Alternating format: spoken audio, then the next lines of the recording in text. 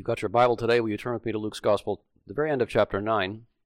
I'll begin reading in verse 51, where the text for today is printed there on page 10 in your bulletin.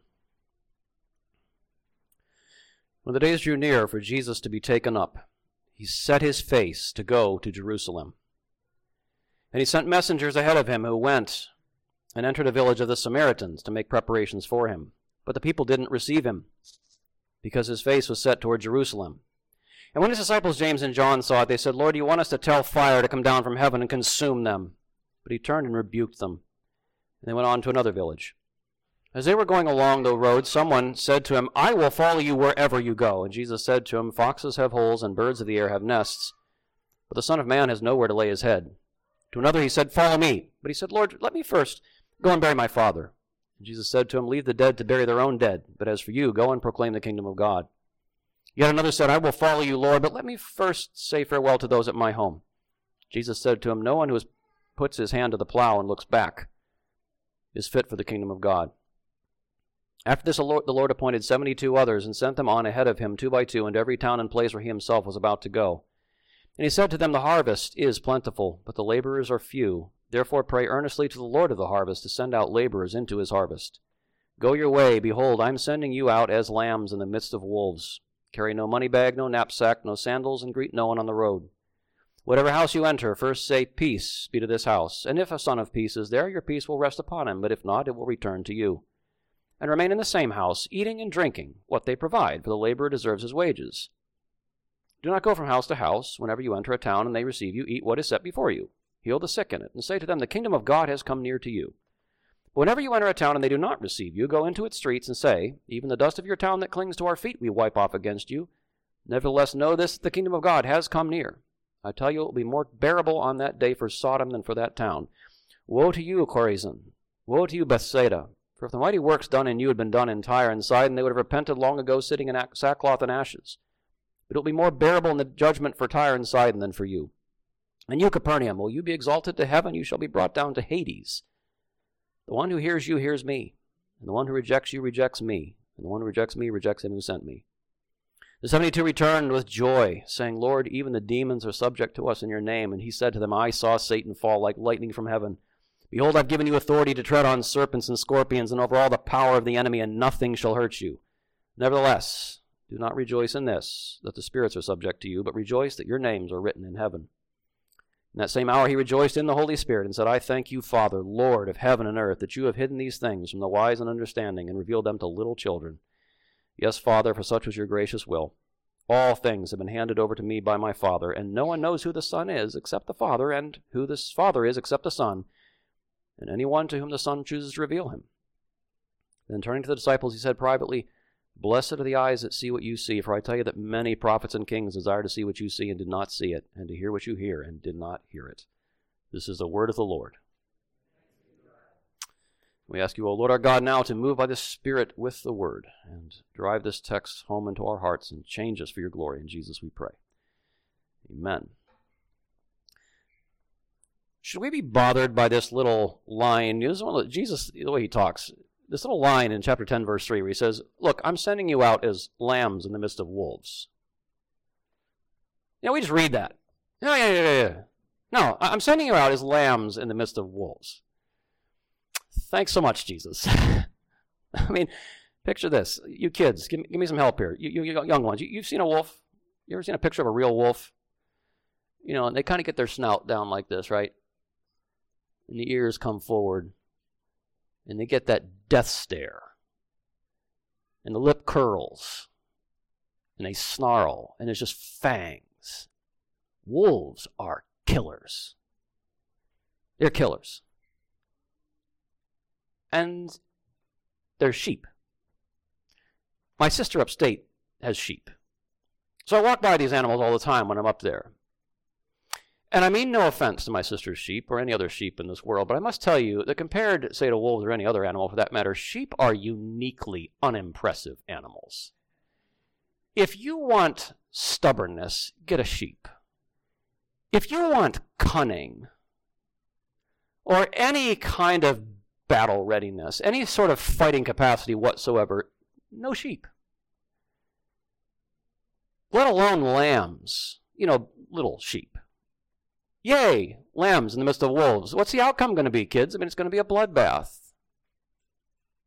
Unless, and imagine this, unless those lambs, those sheep, they are sent to the wolves. Jesus says, I am sending you. And they're sent to the wolves by a very particular shepherd, with a message from that shepherd. And that message is an invitation to these wolves to come enter the shepherd's fold and become his sheep and to follow him. And that message, because it's from this particular shepherd, is so powerful that when wolves hear that the sheep speak that message, sometimes it will instantly turn wolves into sheep by just the power of the message. Sometimes the wolves will actually kill the sheep, and then they'll be turned into sheep. Sometimes they will just kill the sheep, and the shepherd will come and destroy those wolves. But however it goes down in any particular instance, it will become clear over time as you watch this play out, the sheep are winning. It may still look like what's going on here is going to be a bloodbath. But this is a crucial reminder that Jesus is giving to us and to his disciples, that if we are going to follow Jesus, as he is bringing God's kingdom into all the earth, then we have got to see beyond appearances. We must see beyond appearances. And the disciples really need to hear and be reminded to see beyond appearances, because everything they've experienced in this entire gospel so far, and some of it's been pretty intense, it has been mere pregame to this pivotal moment in chapter 9, verse 51, where we're told Jesus sets his face toward Jerusalem. That is a crucial turning point physically and in the story. And I want to just take a moment, and I want to notice here a vastly bigger mission that now is opening up in this gospel. A vastly bigger mission, because up until now, Jesus has been ministering. If you get out a Bible map sometime, you'll notice he's been ministering up north near the Sea of Galilee, near where he was raised in Nazareth. And he could, up to this point in the gospel, he's done some amazing things. But it would be possible to look at Jesus up till now in the gospel and see him as kind of a small-time prophet ministering in his hometown region. This kind of thing happened in Israel from time to time. He could be kind of seen as a parochial prophet. And even the mission of his 12, he sent them to the cities near the Sea of Galilee. They're kind of ministering still in that same sort of hometown region. A hometown guy, and here's his hometown team. This could all seem fairly parochial. But now, though it's going to take a long time and many miles, Jesus locks his gaze onto the city of Jerusalem. It is also called Zion in the Bible. And the significance of that target now, which will occupy us all the way until he arrives in chapter 19, the significance of that target simply cannot be overestimated, because you guys know this well as you read through the Old Testament. Historically, Jerusalem was the city of God on earth. God lived there in his glory cloud. He dwelt among his people in this city of the king. Not just the king of Israel, the human king, but the king, the high king. It was the hub of God's kingdom activity. Everything in the Bible kind of zeroes in over time, from kind of looking at the world to looking at the land to looking at this city to looking at the temple in this city, and from the humanity as a whole to Abraham's family down to the line of David and then the city of David. Very important city, the center of God's presence in the world, the center of God's purposes in the world. Very, very significant.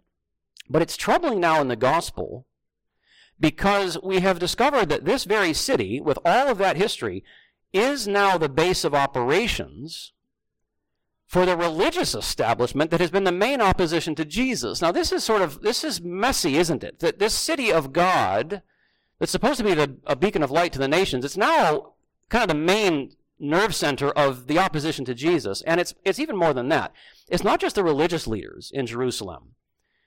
We know by now that through the dynasty of King Herod, first Herod the Great, by now in Jesus' time Herod Antipas, through the dynasty of the Herods, Jerusalem has become allied with the greatest Gentile power in the known world, which is, of course, Imperial Rome at the time.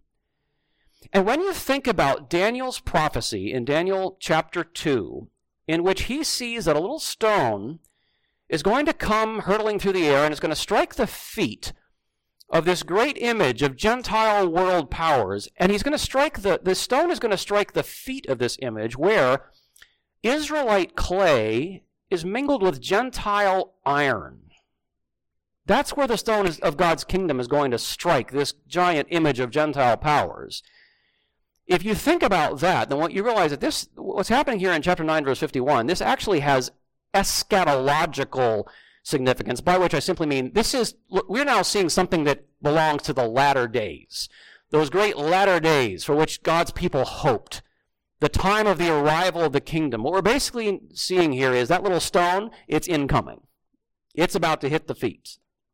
The iron and the clay. Now, of course, what this looks like is just an unassuming man walking toward a city. That's what it looks like. But in fact, what we're seeing here is the Lord, like that Lord that the prophets, Isaiah in particular, talked about. The Lord is coming to his city. He is coming to his temple. The Lord is coming to Zion to liberate his people from the hand of their enemies. This is a new exodus. We already know from last chapter, this is a new exodus that's about to happen. Isaiah foretold a new exodus. And so as we look at the 12 here going before Jesus in verse 52, or in chapter 10, verse 1, as 72 others are sent on ahead of him. This is very important. As the 12 go before the Lord to prepare his way, or the 72 are sent ahead of the Lord, they are practical arrangements, but they're more than practical arrangements. Because what we're seeing here is with the 12 and the 72, these are flashbacks to who was the great prophet who went before the Lord to prepare his way. We read about him earlier in the gospel. These are flashbacks, quite obviously, to John, who baptized. We already know from chapter 7, he was the great Elijah messenger sent to prepare the way of the Lord. And so now, whereas John went before the Lord to prepare his way, the 12 are going before the 72. And we'll return in a few moments to the reception that these forerunners of Jesus receive in what they encounter in Samaria, there in chapter 9, verse 53. But for now, I actually want to jump ahead to chapter 10, and I want to just notice something else in the mission of these 72. This is really fascinating stuff, because as you look at their mission, so just kind of skip over the Samaria thing for a minute. If you look at these 72 that are sent out in chapter 10, if on one hand, as I've just said, this is a throwback to John, they're going before the Lord to prepare his way, you also, in this unique ministry of the 72, you see a preview of something in the future. Now, here's where y'all have to know maybe Luke's work a bit more as a whole. You know, he has these two books, Luke and Acts, and you kind of know, you have to know that story a little bit as a whole, because you'll notice immediately, if you know some of the later story, a time is coming in the future. We're not there yet. We'll get there in the book of Acts. But a time is coming when these apostles, these 12 followers of Jesus, who are now with him on his mission, they're not going to be anymore the confused, kind of clueless, often faithless, spiritually wobbly people that they have been so far in the gospel, and they're going to be that way from much of Luke's gospel to the very end. They're not going to be spiritually wobbly people like that anymore. There will come a time not too far off in the distance when, after the day of Pentecost, these apostles are going to grow into a host of people from all the nations, sent to all the nations. You'll remember that on the day of Pentecost, there are followers of the way from all nations who suddenly are hearing the gospel in their own distinct languages, and then they're going back to the nations to preach the gospel. And this little thing of 12 is becoming a much bigger thing that involves the nations. And that is previewed here because, do you know what the 72, or why that number is so significant? This is one of those places where you kind of have to know your Bible a bit. Way back in Genesis chapter 10, right before the Tower of Babel, and right before God calls Abraham, the three sons of Noah and all of their descendants are listed out in some genealogy. And there are 72 nations descended from the sons of Noah. And so the number 72, it's not used very often in the Bible, but that number 72 would have immediately triggered for Israelites, oh, we're seeing something here that has like the nations in view. This is more than just a little thing going on around Jesus in this particular place. This is like, the table of nations. There's a scope to this that we haven't seen before. And to kind of underscore that, you heard Paul mention it in Romans 1 that I just read a moment ago, when Jesus talks about a harvest, a plentiful harvest. Well, in the prophets, the harvest is when God puts in his sickle and reaps the whole earth. So there's just something that feels much bigger here than anything we've seen before. And in that coming time, after the day of Pentecost, the apostles are not going to be faithless, confused, and wobbly. They are going to be filled with it's just indomitable spiritual power. I mean, the thing that strikes you after the day of Pentecost is that these kind of cringing, cowardly disciples are just like warrior preachers. And it's interesting to notice as these apostles, these 72 come back after they've been out on this mission, they start basically saying, we were just, the authority that you gave us, Jesus, like the demons were just fleeing before us. There was so much spiritual power. And these 72, they look a lot more like the Spirit-filled church in Acts than most of what we find among the disciples in the book of Luke. And in that time to come, of course, the gates of hell are going to fall as these apostles and those who surround them and grow from their ministry, they are going to seed the gospel among all nations until at the end of Acts, they're all the way into Caesar's household. And we're just getting a little glimpse of that coming massive thing God's going to do. Jesus, at the end of Luke's gospel, tells his disciples, wait for power from on high. You almost get a glimpse of power from on high here. This is awesome. And so, being a pastor, I'm kind of like, well, what's their growth strategy, right? Insert LOL. That's the modern Christian way. What's the growth strategy? Well, notice the growth strategy, if we could call it that. First of all, Jesus says, pray a lot. Pray earnestly. This is a big harvest. I mean, you guys don't even know. Pray earnestly. We need a lot of workers. You'll also notice in their ministry that the urgency of their mission, I mean, this is an urgent mission. They're proclaiming God's kingdom is here. Y'all, it is time to turn and listen and receive what God is doing. The urgency of that mission, it just strips away many ordinary comforts from their life, many ordinary provisions. They are traveling light. No extra sandals, no bag, no knapsack. Don't even stop and greet people. Don't even talk. Get on your mission. Get it done. And that does remind us also of what we know will later happen. The early church, the apostles, they are unsettled. They are scattered. There's an urgency in the book of Acts as the church is getting started, and they're dependent often, those preachers in the early church, they're dependent on God's provision. They're dependent on human hospitality. You see the same thing here. A lot of urgency. Although it's interesting as you go on and Jesus talks about what they're supposed to do when they arrive in these towns. I love the fact that their message is peace. Peace. This isn't like a scary, God's coming in, clouds of wrath. It's peace. We're here to proclaim God's peace. God is seeking reconciliation and friendship. And I love the fact that Jesus says, eat and drink, like the Son of Man came eating and drinking. It's festive. Enjoy being with these people. You get the sense when he says, eat whatever they set before you. Now, I think these were Israelite towns, but there's a little hint here of something else that will happen much later, which is sometimes these Jewish missionaries are going to have to push past some cultural barriers and just eat what's put in front of them and not be too hung up on the kosher laws of Moses. And in verse 9, you notice, what are they doing? They're healing the sick, and they're bringing the healing of the kingdom of God. When God comes and rules, things get healed. But I'd like you to notice, their mission is a winnowing mission. You guys know what winnowing is? When you crush grain, when it's still in the husk, the chaff falls off, and what's left is the grain. And then you throw the grain and the chaff up in the air, and the wind drives the chaff away, and the grain remains, and you can then, do your thing with your grain. And this is going to be a winnowing ministry, because again, like the early church, you see here, there is wheat and there is chaff, and their ministry is separating the two, because Jesus says there's going to be chaff. There are going to be times when you're going to offer God's peace, and it's going to bounce back to you. Verse 6, if a son of peace, a person whose heart is responsive to God's peace is in that town, your peace will rest upon him. If not, it'll boomerang, as one commentator puts it, it'll boomerang back to you. You don't want peace, and it comes back to us. God's peace is no longer with you. And Jesus goes on to say, when those towns, when they reject you, they're rejecting me, and the judgment on them will be like the judgment on Sodom.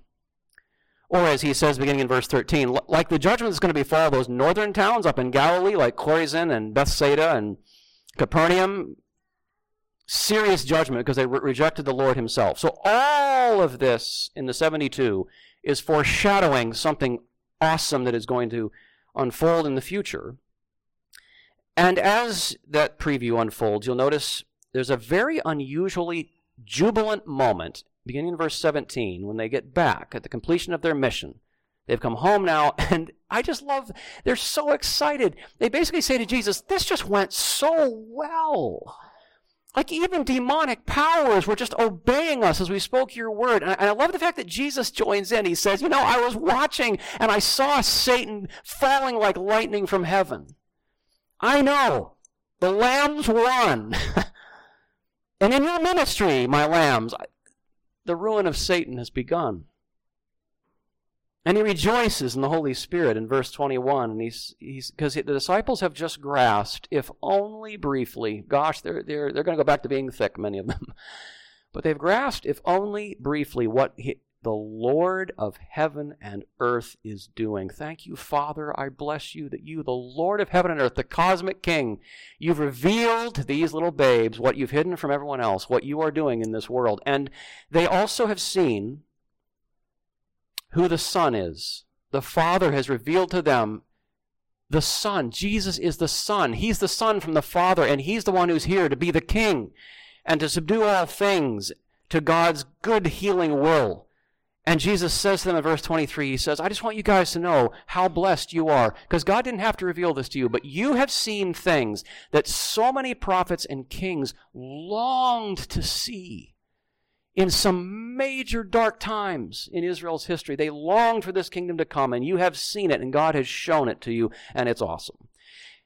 And yet, even amid the jubilance, you'll notice in verse 20, there's a gentle caution that as this great thaw begins, and the latter-day blessings that God has promised are beginning to flow mightily now, these disciples and we do need a reminder, Jesus says, not to focus too much on immediate visible results. Don't make it your big thing the spirits are subject to you, because they need to keep firmly in view the terms of participation in this mission. The terms of participation. So I want to move now from this vastly bigger mission that unfolds, and I want you to notice also in our text the beating heart of missionary life. And it's not, Jesus says, that the demons are running in front of you. The beating heart of missionary life. Very powerful in this text. There's an Australian pastor named Mark Sayers whose work I follow a little, and he talks, he has studied for many years life cycles in organizations and movements. Every organization has life cycle. And movements have life cycles. And he applies some of these insights to Christian churches and Christian movements. And I think today on our 11th anniversary, this is a good moment to just notice what Jesus does here as he talks about the beating heart of missionary life. Because, when Jesus is working by the Holy Spirit in the world, many of you guys, Trinity is not your first gig. You guys have been, and it's not your only gig even now. You guys have a lot of things you've been involved with over the years where you can tell Jesus is doing something. God is doing something here. The Holy Spirit is moving. And in those early days of a movement where Jesus is doing things, there's this pioneering phase where people are really excited about Jesus, like they're really into him. And they're excited about living for Jesus, like obeying Jesus is not a heavy yoke. I want to do what he wants me to do. And they're eager to serve him together. They're not just over here like, me and Jesus. No, I'm part of this that Jesus is doing with these people. And they're excited about it. And they're like, yeah, let's get together and do what God wants us to do. Because we want other people to come to know Jesus. There's this very kind of big-heartedness about these pioneering times when we just want people to know the Lord. And it's exciting. There's a lot of energy. There's a lot of commitment. There's a lot of cohesiveness. And human hearts, being what they are, there's always a subsequent phase. There are often phases in which, very often, there is a certain amount of stagnation that starts to set in. And it's not at all unusual for there to be corruption over time of what Mark Sayers calls the robust norms that mobilize the pioneers. Pioneers have these robust, lively norms, like this is the stuff that matters, that God is doing. And that begins, those robust norms begin to get a little bit stagnant, and sometimes they just end up being outright corrupted. Things tend, in Christian movements as well as in other movements, in Christian organizations, things tend over time to begin to flatten out and even deteriorate. These robust norms need a lot of renewal. And I want you to notice that Jesus identifies in our text two robust norms of his mission in these early days. Not only norms, robust norms in his immediate context and also in the early church, but for all disciples in all times. So we'll just notice them quickly together. I want you to notice, first of all, one of the robust norms of Jesus' mission is grace. Look at chapter 9, verse 53, grace. This does slip from our view. Because they get to Samaria, and of course they're rejected, because these people don't like Jesus because they don't like Jews, and he's going to Jerusalem. Now the king's aim, dear saints, God's goal on his mission, Jesus' goal on his mission, is that sinners, now when we talk about sinners, we mean people that oppose God. They do not want God to rule them. They resist the whole idea of God ruling them. But God's aim, the king's aim, is that these sinners be persuaded, be reconciled, be restored. That's the heart of the king. And the king gives us weapons of warfare in this kingdom that reflect that goal. What are the weapons of the warfare of Jesus' kingdom? Well, weapons of mass destruction, right? Big guns and spears and swords. No, the weapons of our warfare are speaking truth and serving and blessing and showing hospitality and lots of patience. Patience is a weapon of the kingdom. Because you know what? In Acts chapter 8, we're going to find out Jesus sends some missionaries in the early church back to the land of Samaria, and the whole region has a salvation experience. It takes time. And patience is a weapon of the kingdom. We all love talking about God's love, don't we? Until we're opposed. Until we're rejected, until we're marginalized as Jesus' people. Now love, I don't know. And there's a perennial temptation in the Jesus movement to use force to crush God's enemies, right? We're going to put these people in their place. We're going to visit God's judgment on them. For James and John, it's miracle power. Jesus has given them miracle force, and they could call down fire from heaven and blast these Samaritans into the ground. And so that's what they want to do. They're very tempted by it. Let's show these people who's boss. And through the ages, of course, the church has often been tempted by political force. I've been persuaded by Nicholas Perrin's reading of this encounter where someone says to Jesus, I'm going to follow you wherever you go. And Jesus says, foxes have holes, birds of the air have nests, the Son of Man has nowhere to lay his head. And people always read this like, well, what Jesus is saying is, I don't have somewhere to sleep at night, so it's going to be a little bit tough. That's not what he's saying, I don't think. Because in Luke chapter 13, we'll get there in a little bit, Jesus calls King Herod a fox.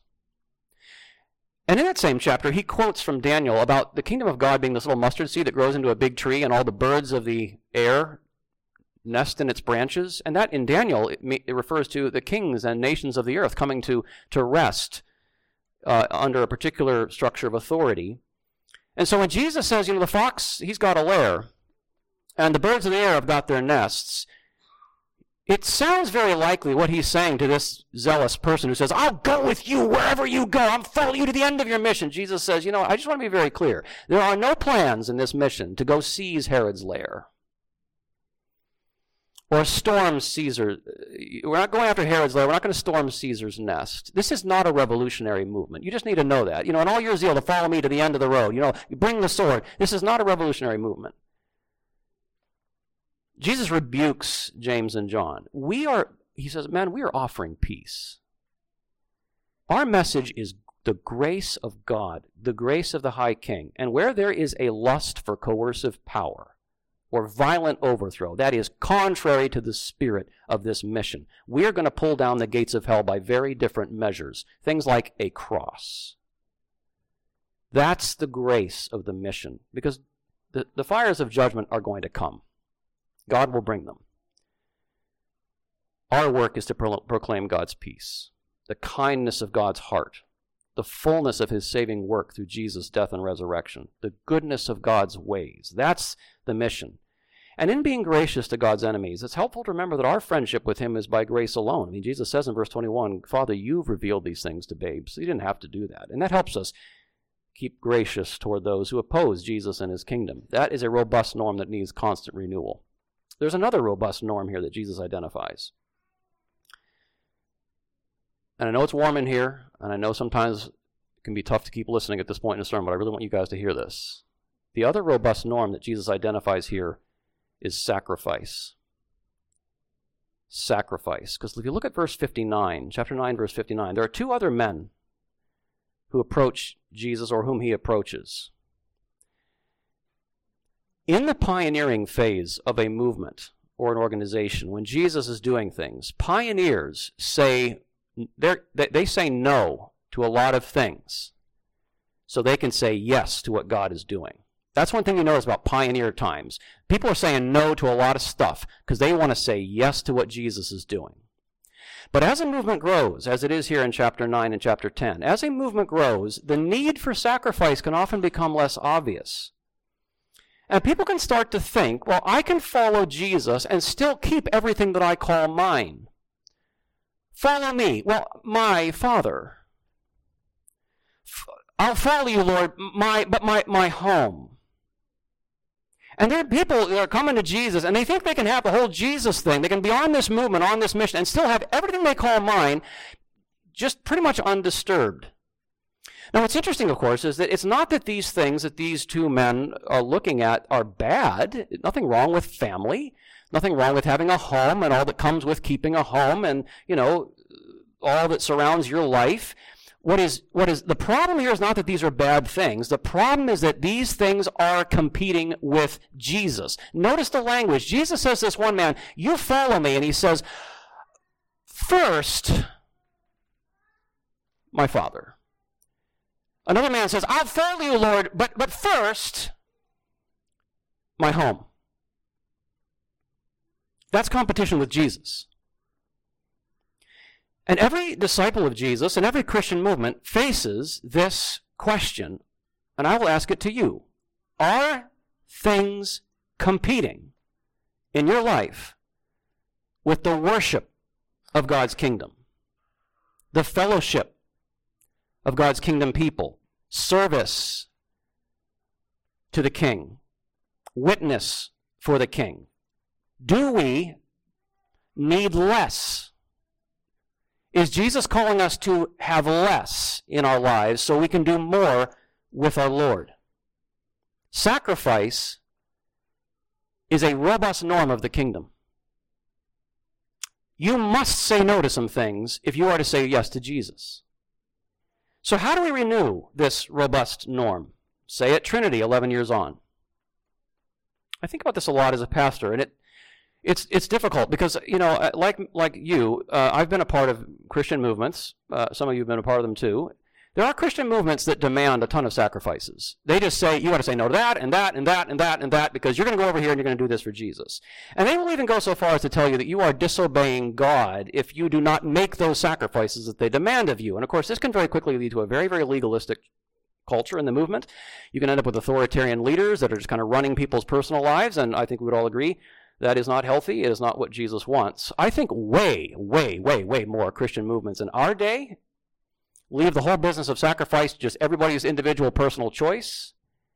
And what ends up happening in these movements is oftentimes you end up needing to try to market Christian sacrifice to Christians in a way that appeals to their self-interest.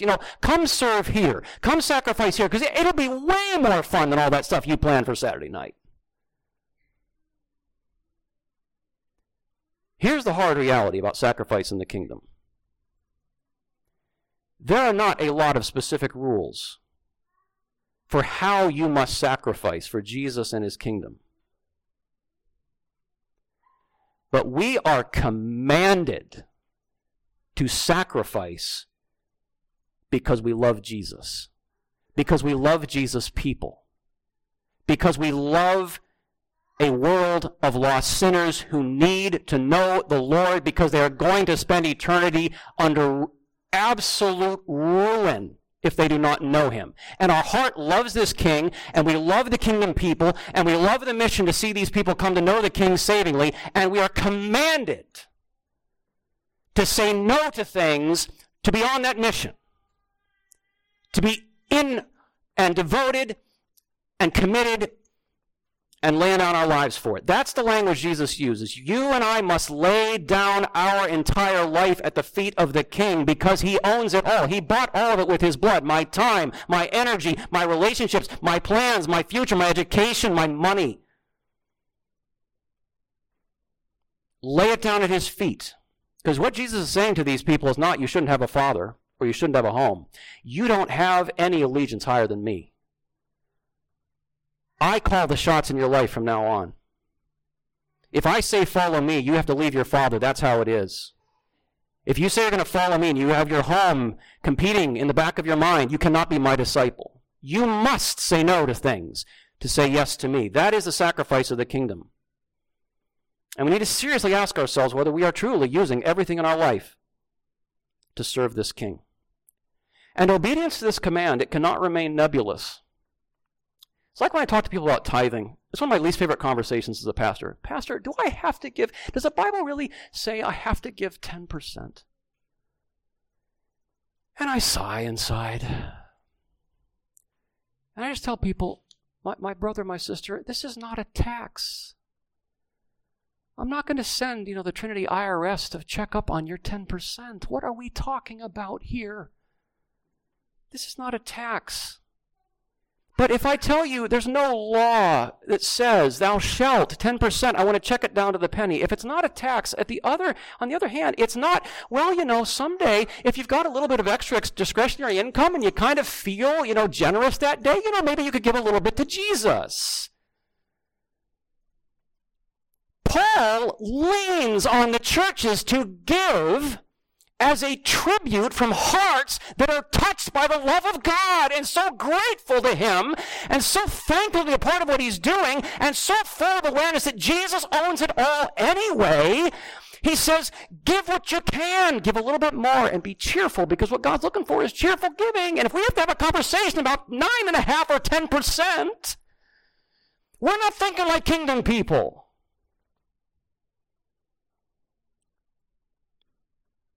I don't want to have to tell you as a pastor. I don't want to have to detail to you how you are to sacrifice for the king. I want you to be serious about the kingdom of God and give as you have been given to.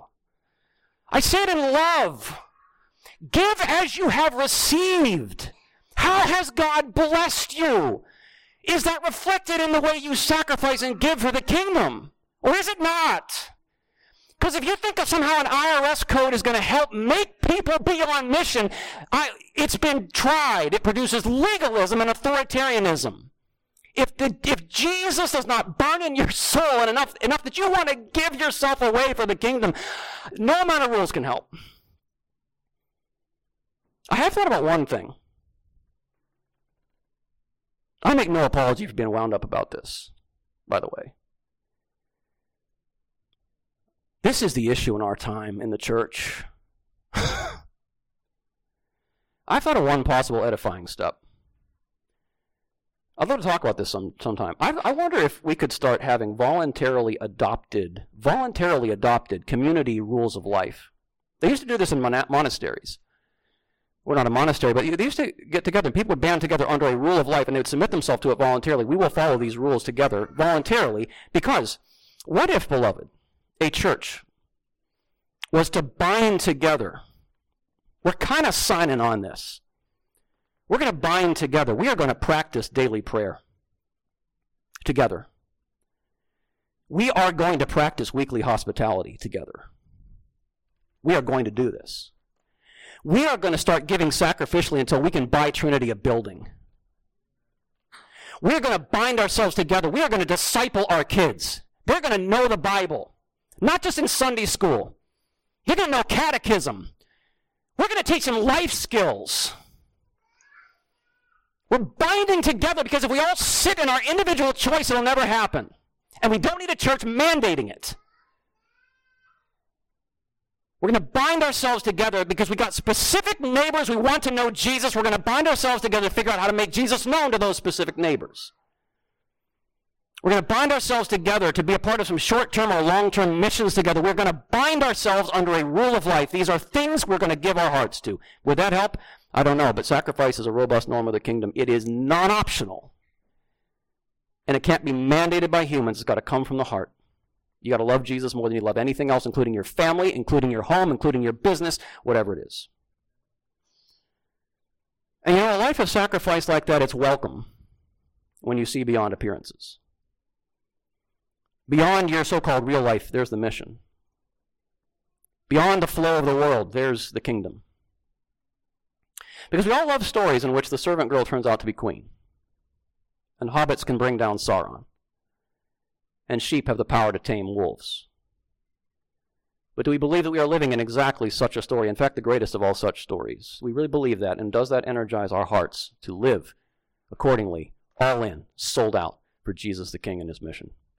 Can we be that church? God grant us your grace. In Jesus' name, amen.